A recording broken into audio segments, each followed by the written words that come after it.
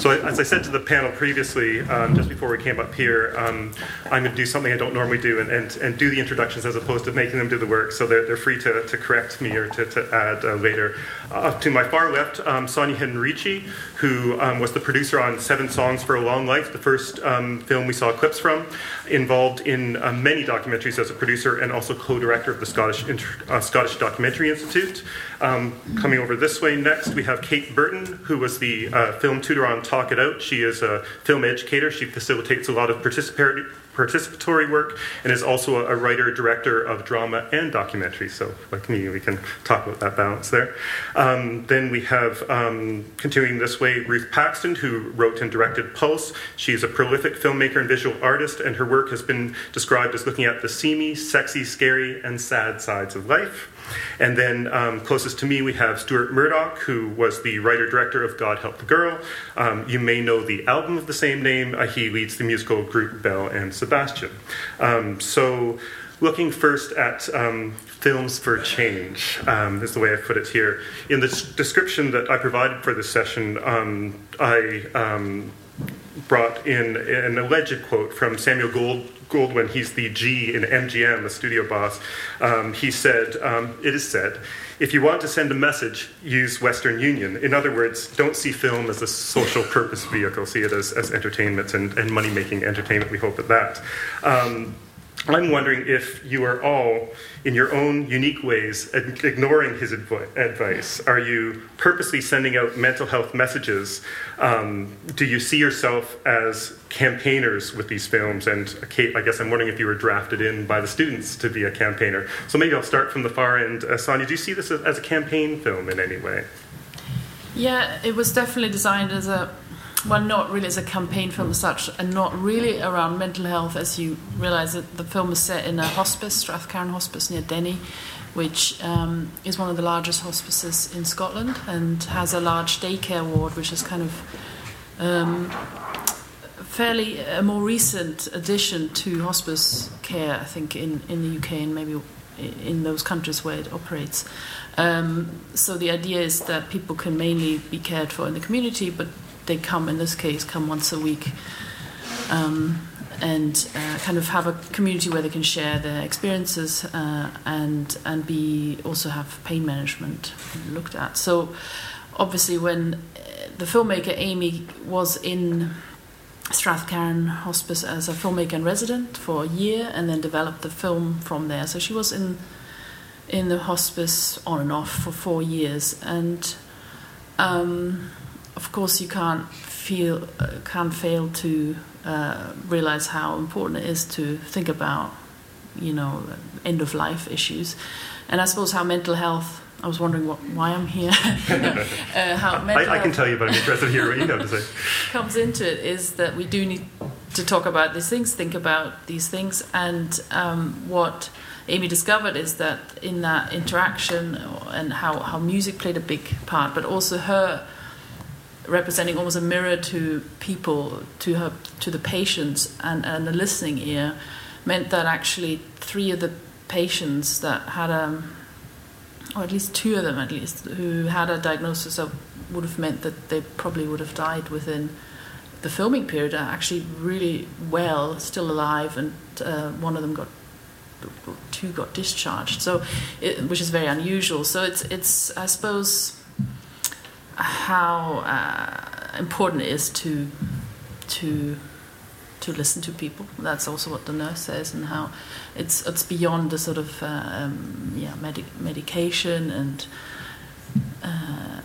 I mean, even just the words you're using, Sonia, how important it is. This is not just a situation where you and Amy have gone in as documentary filmmakers and said, okay, we're going to observe this situation. I mean, you genuinely believe, and I have to assume that Amy does as well, that this is an important issue, and it's this approach that's being taken at Strathcarron should be brought to a wider world.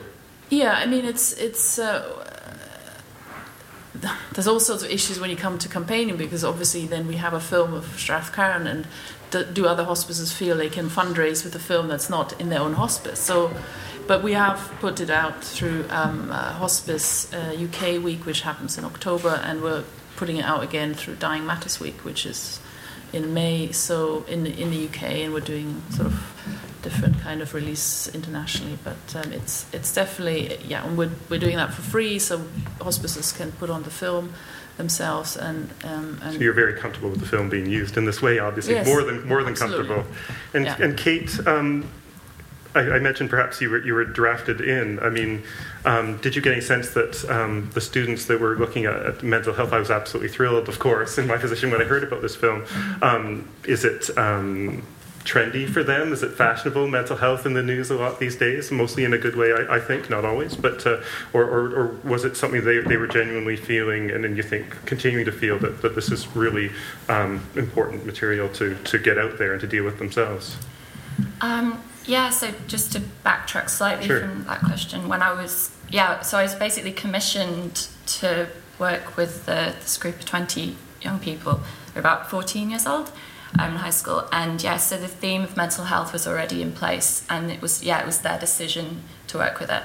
So, but I did find it quite unusual that they were all very, determined to work with this theme, because I've worked a lot with young people, and it's not always the case in terms of, that age. It's a difficult age, and you don't kind of want to stand out from the crowd. And I was really impressed that they wanted to deal with this issue, basically. So, and they were really ambitious as well.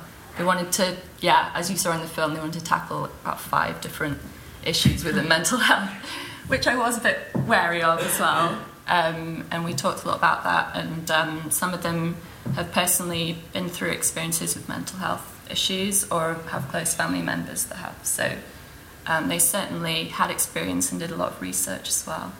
That's great to hear. And Ruth, you had to have done your research to some extent, because this was your film Pulse, inspired by a true story. Maybe you can tell us a little bit about that to give us some background as well, and also how you see it relating in a campaign sense, if at all.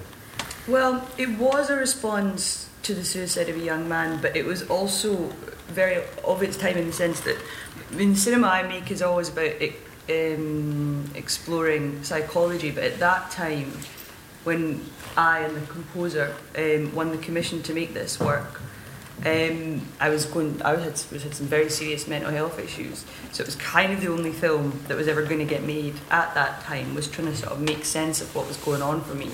And I remember the composer, it was a commission that was to do with the Commonwealth Games, and they wanted something that was going to celebrate the Commonwealth and be very colourful and bright. And it went very opposite from my perspective. I just didn't feel colourful. So we just didn't show them the colourful bit. No, just the dark side. But it was definitely a way for me to explore what was going on in my psychological terrain at the time. But also, around the time of starting to write, a young man called Ross Ramsey went missing in Glasgow, and he'd been dealing with anxiety and severe depression, and I became quite obsessed with it because obviously I felt huge empathy for him and his family, but also because I'd started thinking about dying. Like, I wasn't thinking about killing myself, but I was thinking about how people did a lot, and it seemed that might have been what happened to Ross, and a month later he was discovered. And so I think the film is also about maybe asking questions about how that might have been prevented, and also how bad it could get before you make that choice. So again, I mean, it seems to me, and I don't want to put words in your mouth, but I mean that you feel that there's that.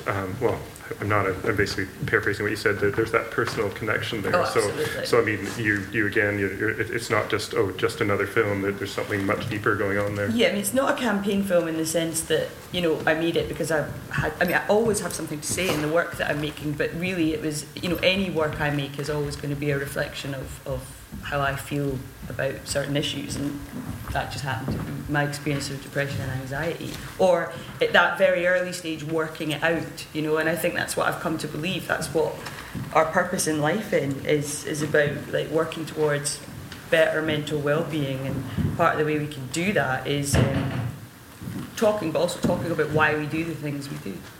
Thanks, Ruth. And Stuart, I mean, do you see your film in any way being about tackling the stigma around mental health, or does it just happen to be about that? You were inspired in some way, and this is what emerged, and if it can be seen in that light, that's fine. Or was there a purposeful approach to this material in a societal sense? No, I didn't have a purpose apart from to make myself feel better throughout the whole process. And it never occurred to me that there would be a message, so to speak. I just wanted to make an honest film, although some people that perhaps saw the film would have disagreed that it was honest, but then how could they know what was in my head or what happened in my life? So I did actually want to make my characters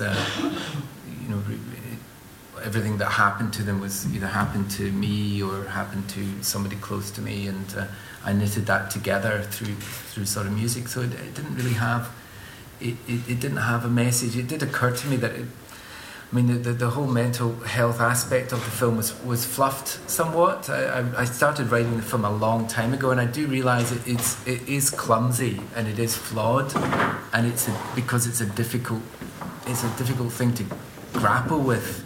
And it was my first time just watching a clip from Pulse. There's an immediate evocation of mental suffering, and I'm not sure if I really had the tools to go there with the film. It's more of a romance, so to speak.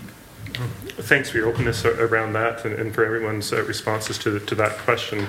We certainly encourage people to be as open about these issues and their approaches to them as possible. And it reminds me to say that any and all questions are within reason, are welcome from the audience. Are there any questions or comments at the moment before I get into drama versus documentary?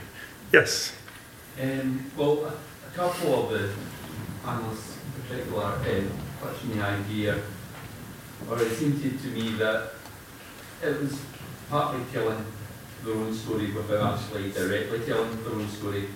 I guess I'm thinking of particularly Pulse and God Help the Girl, and I was wondering if there was any sense of trying to almost heal certain aspects of issues that you went through or you felt you were going through at that time, or maybe in your case that you went through a lot earlier than Stuart or our friends had. You're trying to almost put them to rest by making a kind of statement about it, or finding a final bit of feeling that wasn't brought to you through conventional paths. It reminds me of an article I've yet to write, but I've often thought about, called Filmmaking as Therapy. But Stuart, maybe I'll work back across to Ruth after you comment on that. Well, I think that's fair enough. Douglas knows me a wee bit, so maybe you've got me at an advantage. But some would think that was kind of a pathetic way to sort of work.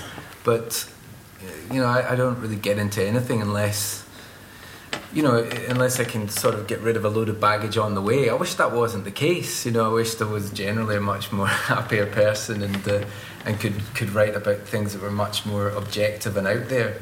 But even when we do a Belle and Sebastian LP, I often say to Steve, I hope this is going to be an extended psychiatric intervention or something like that, and he says, don't worry, it will be, it always is, when we work together and we do music, and the film was a little bit like that, maybe less so, but so I'm unapologetic about that. And Ruth, you touched upon this to some extent, but how conscious was this working through things with the film? Very. I think there's 2 points to your answer. For me, it was about, I was obsessed with this image of my experience of having, I suppose, just a meltdown, really. And the feeling of all the lights shutting down and being terrified that if the last one went off, I'd never find the switch again. That's what the film's about. And so there were no words, even though I just put it into words. I felt like I needed to explore it further and convey that. And I think there was something important for me about being honest about that and hopefully provoking dialogue and conversation, linking back to Ross, and maybe if that's something that he could have had more of. And so the second answer, or the second point to my answer, would be that if there's a message, it's be the person who does something. So if you see somebody on a bridge looking really sad, maybe ask them if they're all right. I mean, it's quite simple, but that was my goal with the film. Thanks for that, Ruth. And I'm reminded of, I think part of the reason I got into the work I do is I read something by David Putnam, the film producer. It was called The Moral Imagination, and he was horrified by some of the reactions to his films and particular scenes. One in Midnight Express that was taken entirely the wrong way, and it really seemed to change the way he looked at what responsibility he had as a filmmaker, because film is so powerful. I mean, it's something that I think has to be taken very seriously. Conveniently enough, my questions here for Kate and Sonia, so we'll keep working across there. Unless there are any, did either one of you want to respond to what was just said there before I move on? I had one small thing it just came to me in terms of the therapy side of filmmaking. Do a lot of work for Projectability, and I was involved in a documentary about a really kind of old-fashioned kind of like asylum called Lennox Castle that was shut down for various reasons, and there was a project called Lennox Castle Stories where people that used to be in that institution could come and tell their stories. Great. And basically it turned out to be a kind of a little bit of a documentary that I made about it. I was just because the people that showed up really wanted to tell their story, and they wanted, well, some of them didn't, but some of them that did really wanted to. And it did feel a lot like therapy, filming them and just letting them express and recount and kind of go back to that and kind of go on a bit of a journey. So yeah, that was one thing that struck me. You know what, I'm realizing that this article I was talking about was actually this session. It should have been called Filmmaking as Therapy. I'm sorry. I'll move on to Sonia, and then I'll open up again for questions. But well, actually, no. I'll stick with you with Kate for a moment. Do you think, getting on to what's here, do you think the students would have been as engaged with a documentary approach to these issues? I mean, I know there would be logistical issues around that consent issues, privacy and the like, but was there something about drama that got them even more worked up in a positive way about mental health? Definitely for that group, because they were all very passionate about drama. So I'm not sure how a documentary would have worked for them. I mean, some of them did come and speak to me personally and tell me that, there were personal experiences they were going through. So, I mean, maybe they would have been interested in to kind of maybe do a bit of a documentary thing. But, mainly they were drama students that they started off doing a lot of monologues, and they were interested in doing kind of long monologues to camera, and my job was to kind of come in and let's be in front of the camera, and just kind of trying to teach them some techniques for acting to camera, which they weren't that familiar with at all. I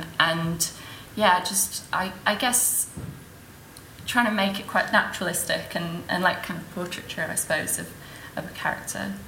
They were very keen on having it be a docudrama in a sense, maybe. Although they were portraying themselves, that they were comfortable with it being rooted in their own experience, rather than something a Hollywood kind of approach to things. I think that's very impressive as well. Yeah, they did a lot of improvisation already, so they were really skilled at that. I was really impressed by that. So I hope that comes across in the film, actually. So Sonia, I mean, for me, in the last, well, I mean, you might be almost certainly be a better judge of this than me. I mean, this use of narrative approaches to documentaries, perhaps in a general sense, having become more skilled at storytelling, if that's fair. I mean, do you think that does documentary, with that combination of storytelling skill, narrative storytelling skill, and using real people, does documentary have any special claims on exploring difficult subject matter? You're here representing. Come on, Sonia. I think it probably has. about the sort of fiction non-fiction divide. I mean, in a sense, all documentary participants play themselves in a film because, of course, as soon as you bring a camera in a room, things do change a bit. And although I like some verite films with the claim that we don't interfere at all, we just observe, I don't think really that exists. I mean, recently we had the producer of Act of Killing over, and I don't know if any of you have seen the film, but it's an incredibly challenging film exploring the Indonesian genocide in the 60s with the actual perpetrators playing themselves and reenacting the crimes. I mean, it is an extraordinary film. And I was thinking we were talking a bit about the difficulty of dealing with this sort of material and how you actually stay, sane yourself when you're working with material like that, for a year or more, watching it, really graphic stuff, although, it's reenacted. So there isn't that distance. Yeah, again, and in Seven Songs, for example, Amy chose to do some counselling while she was filming because she felt she needed a bit of support because certain people that she got quite attached to died very suddenly, and for her she also bought herself a foal. She's a rider, so she wanted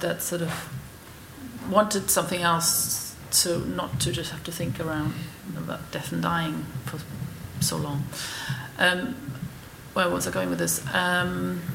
Yeah, I mean, it affected her in a way because they were real people. They weren't fictional characters that she was dealing with. I mean, it might have been tough enough with that subject matter, but for those to be real people that she was dealing with. They're real people, but you're also giving them a canvas. And I think where the film is very special is that they chose to sing more than just sit down for an interview and tell you the story, but actually by singing and choosing the songs they wanted to sing, they kind of revealed much more about who they really are and still are, even though they have a terminal disease. And I suppose there's an interesting discourse around mental health, I suppose.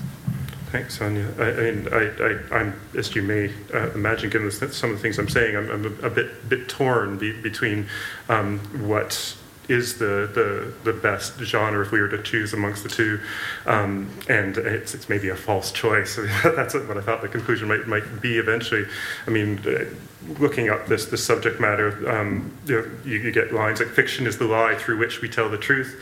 Fiction reveals truth that reality obscures. Do people in the audience, does anyone in the audience, it can be about anything, but does anyone in the audience, or do a number of people have comments on this particular idea of whether fiction or documentary does do a better job, one or the other? Just have a comment in the back and then one front here. My question actually refers to the back. The girl of the youth. Yeah. Did the parents see the film? This morning was about the children. I'm from South Ayrshire, I'm from Ayrshire, but South Ayrshire, and I got free tickets for a mental health thing in the Gaiety Theatre, and it was done, just your project. Mm-hmm.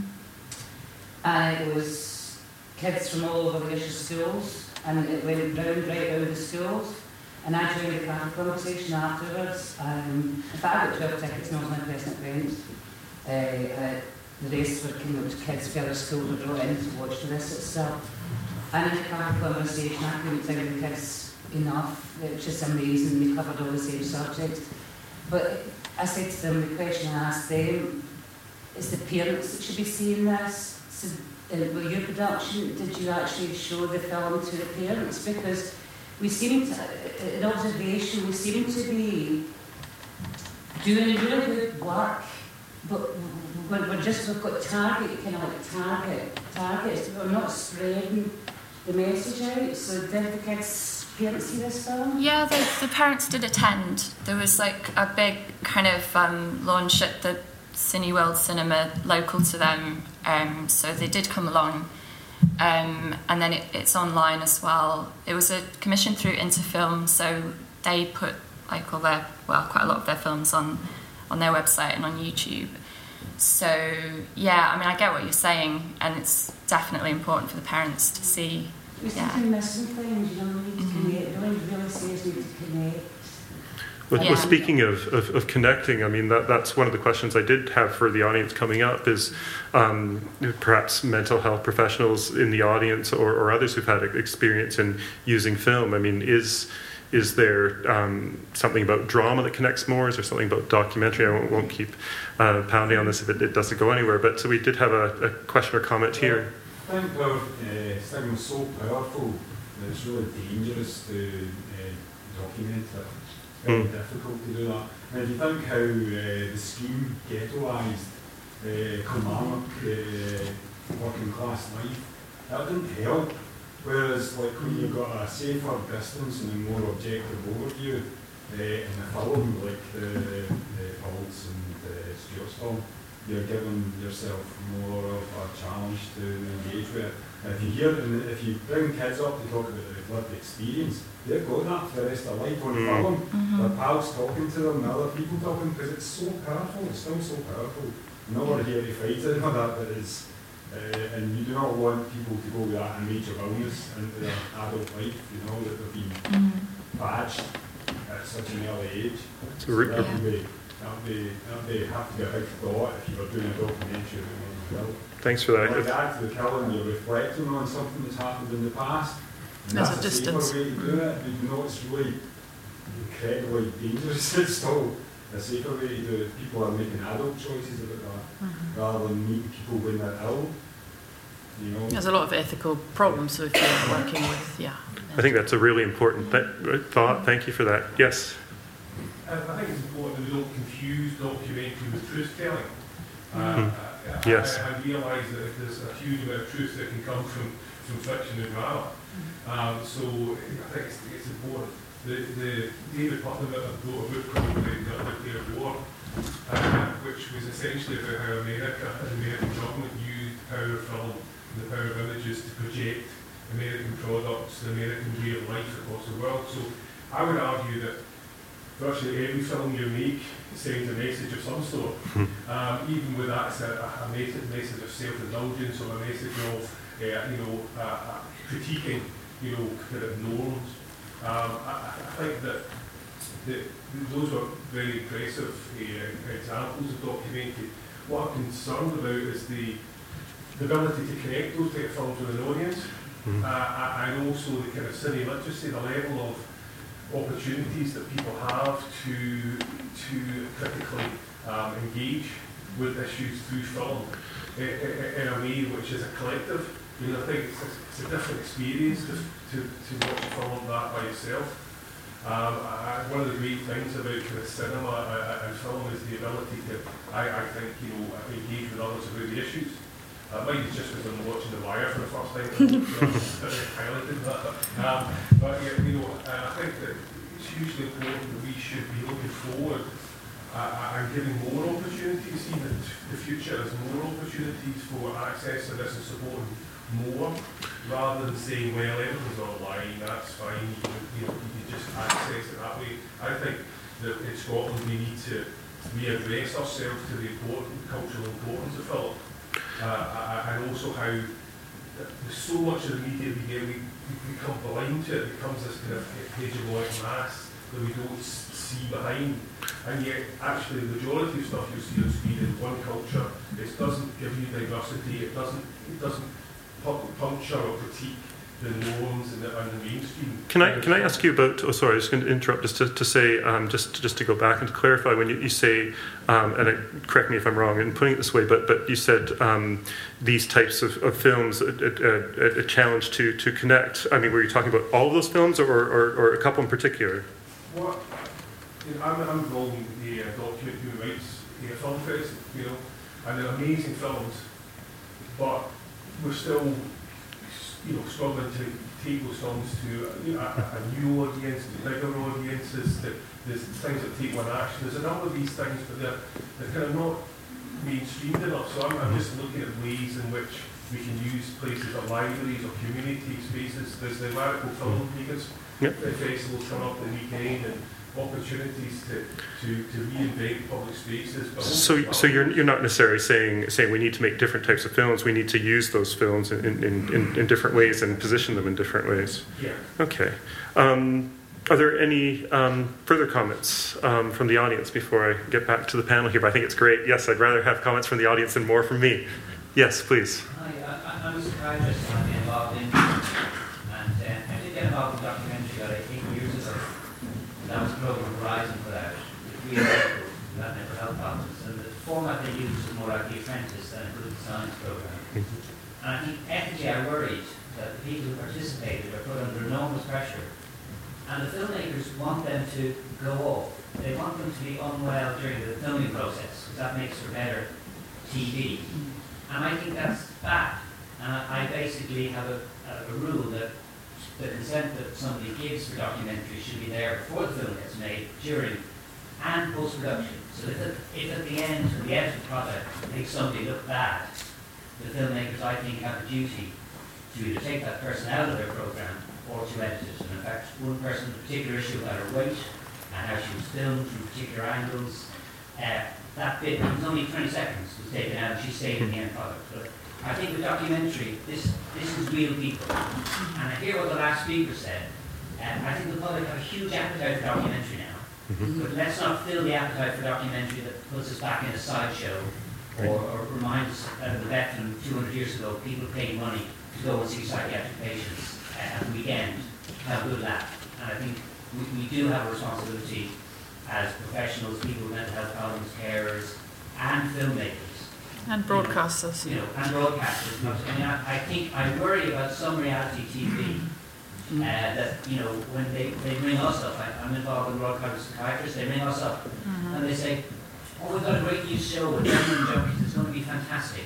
We found this guy with bipolar who wants to stay off his meds. And I'm going, well, no, you're going to actually make somebody very ill. How can I, as a doctor, give you a green light to help somebody get ill and hope maybe they get better again?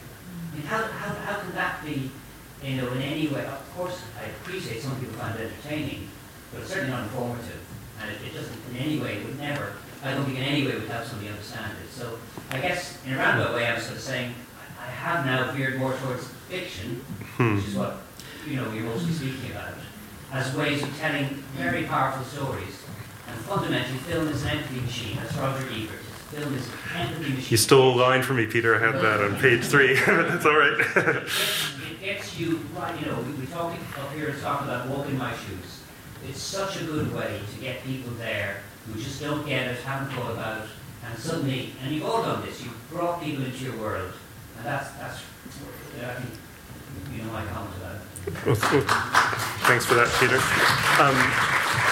I was going to ask Stuart. I mean, so there's, if I could put it this way, that distance even though you've talked about working through some things for yourself with the film, I mean, there's Eve. I mean, can you imagine approaching this subject matter through documentary? Is there a real life Eve there whom you would have been able to capture in the same way that you captured Eve and her story?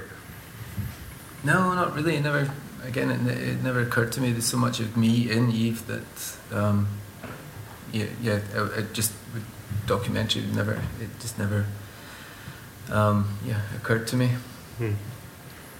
And Ruth, I respond visually, so if you think about going back to Ross, I don't feel anywhere near qualified enough to be in a position where I did actually speak to his family, but to make a piece of work that was not going to expose vulnerable people, that just wasn't something I was comfortable doing or that I felt I had the right to do. I was happy to a degree to expose myself. I think films can provoke positive social change, but only as part of a wider movement that causes political pressure and change. And therefore, I think that then comes back to audience again. Because I think mental health issues are actually ubiquitous in film, even mainstream film, like Batman's depressed, I think that it's about who sees them. And your average cinema-going audience is 18 to 25-year-olds at the multiplex who are maybe less likely to vote than people who might seek out art house documentaries. So that might, the message might get sent to people that might be able to do more about it. But from my perspective, that scares me, all that side of stuff. What I feel is I think there's a macro way, the opposite, micro way of affecting a person, and I think it can be a nourishment, and that I aim to make work that does provoke, but also that consoles and nourishes. So if there's one other person that watches it and goes, fuck, I know what that's like, and somebody else is going through that, or sorry, I swore, I think that for me would be a great achievement. There's that line, someone's going to come up with it for me, it's console the, disturb the, no. What great art does is the comfortable, comfort the afflicted and afflict the comfortable. Thank you. I knew someone would be able to do it for me. Way to go. And the prize goes to we just have a few minutes left. I'm allowing us to go a little over because we started just a little bit late. I'd again rather get question and comments from you or from the panel than for me to carry on. I've got a million of them. So just anything else from the audience before we start to wrap it up here? Not quite. Just that I thought they were really beautiful moon. Thank you for saying that. Yeah, I'm saying that on behalf of the panel. But I was quite honest when I said I didn't even think about looking otherwise. I knew that we would have the material and the filmmakers would be willing to come up here and talk about these issues in the way that they have and so openly as well. Should probably wrap it up here. I know there are a number of different paths that we could go down. I knew that was the case with this session. Are there any last comments or questions for others here that you have on the panel? Maybe I'll start with you, Sonia, and work across that way. I just really wanted to respond to a little bit to the fiction and documentary again. I think there's a bit of a misconception what documentary is to a lot of people who watch television, because for them what documentary is what we would probably say reality TV, factual television, and the way that is made is really quite fast turnaround, and that's where I think the duty of care that you do have as a filmmaker to documentary subjects really is quite easily lost sometimes, and yet the BBC will put up all these compliance rules and you will have to do this and that, but actually how can you just come in and out of someone's life in a difficult situation, not just mental health, and make it being authentic. And I think what a lot of documentary filmmakers have really lived that well. I mean, they do take years to make a film. They're really more likely are kind of friends with the subject at the end of it, and there is a real, I think, quality. But this, of course, costs money, it costs time, and the mechanism in which work is made and is allowed to exist is very difficult to fight for the space. Important issues need lack time. Of slots for it as well, of course. Yeah. Thanks, Sonia. And Kate, is there anything you want to add before I work with young people with mental health issues sometimes. I work also with a group of young autistic people, and occasionally there'll be someone that will think, make a great documentary, like such a wonderful character. And at the moment I'm kind of considering about approaching a young guy that's in my group about whether he wants to, maybe be in a documentary. But yeah, you have to be so careful. You have to, I know his family as well, his mum and dad, so I would approach them and, just talk about how they feel about it. And I think, it's a filmmaking group, and they'd probably be into it, but I wouldn't ever go into it like, I'd really want to research and find out the effect, because this person has anxiety and that's like part of his picture, and but on the other side of it, it's I would love to make a film that was a portrait of this person, and I think as a filmmaker you do sometimes see someone's nature and you think they would be wonderful, and it would be wonderful for an audience to see this person. So it's a combination of balancing things up, I suppose. And yeah. You've just reminded me of a filmmaker I know who used to work in documentary, and then he said, I just got tired of waiting for people to do what I wanted them to do. Ruth? Following on from that, and from a perspective of somebody that writes fiction, something we haven't touched upon at all, but I think is very important, is about representations of people with mental health issues on screen. I think to a degree we need to, in order to try and combat stigma, I think we need to try and normalise it, so promote the idea that while it's shit having mental health problems, it's okay, it's okay to have them. And therefore we need more characters on screen where their illness is not remarkable, where their stories deal with the issues but are not about them. Thanks, Ruth. And Stuart? Yeah, I'm with Ruth, and I'm with the Doctor as well. I think it's best that we do make films that we don't. It's such a fantastic kind of way of putting things across, and not just the kind of cliched bad side, but actually the true representations of characters. I think filmmakers just need to keep asking themselves what is their intent, whether they're documentary or fiction. What is your intent, and that will maybe keep you on the right path. Well, there's clearly more than one way to get at truth in film, and however those approaches are made, it does seem, I would assume that there would be general agreement in the audience that film can be a valuable tool in fighting against mental health stigma. Just the fact that these issues are being raised in various ways in a forum like this, I of course believe is very, very important, and I hope no one's going to object given the time. I knew that the sessions are a little bit behind, so if anyone's worried about getting to the next session, there will be at least more than 5 minutes to get to that. I wanted to, of course, thank our panelists who are all one way or another, whether they're intending to or not. I think they're all fighting the good fight rather than duking it out with each other. So thank you to you for your comments and questions. Thank you for being here. And thanks, of course, mostly to the filmmakers and for giving us their films.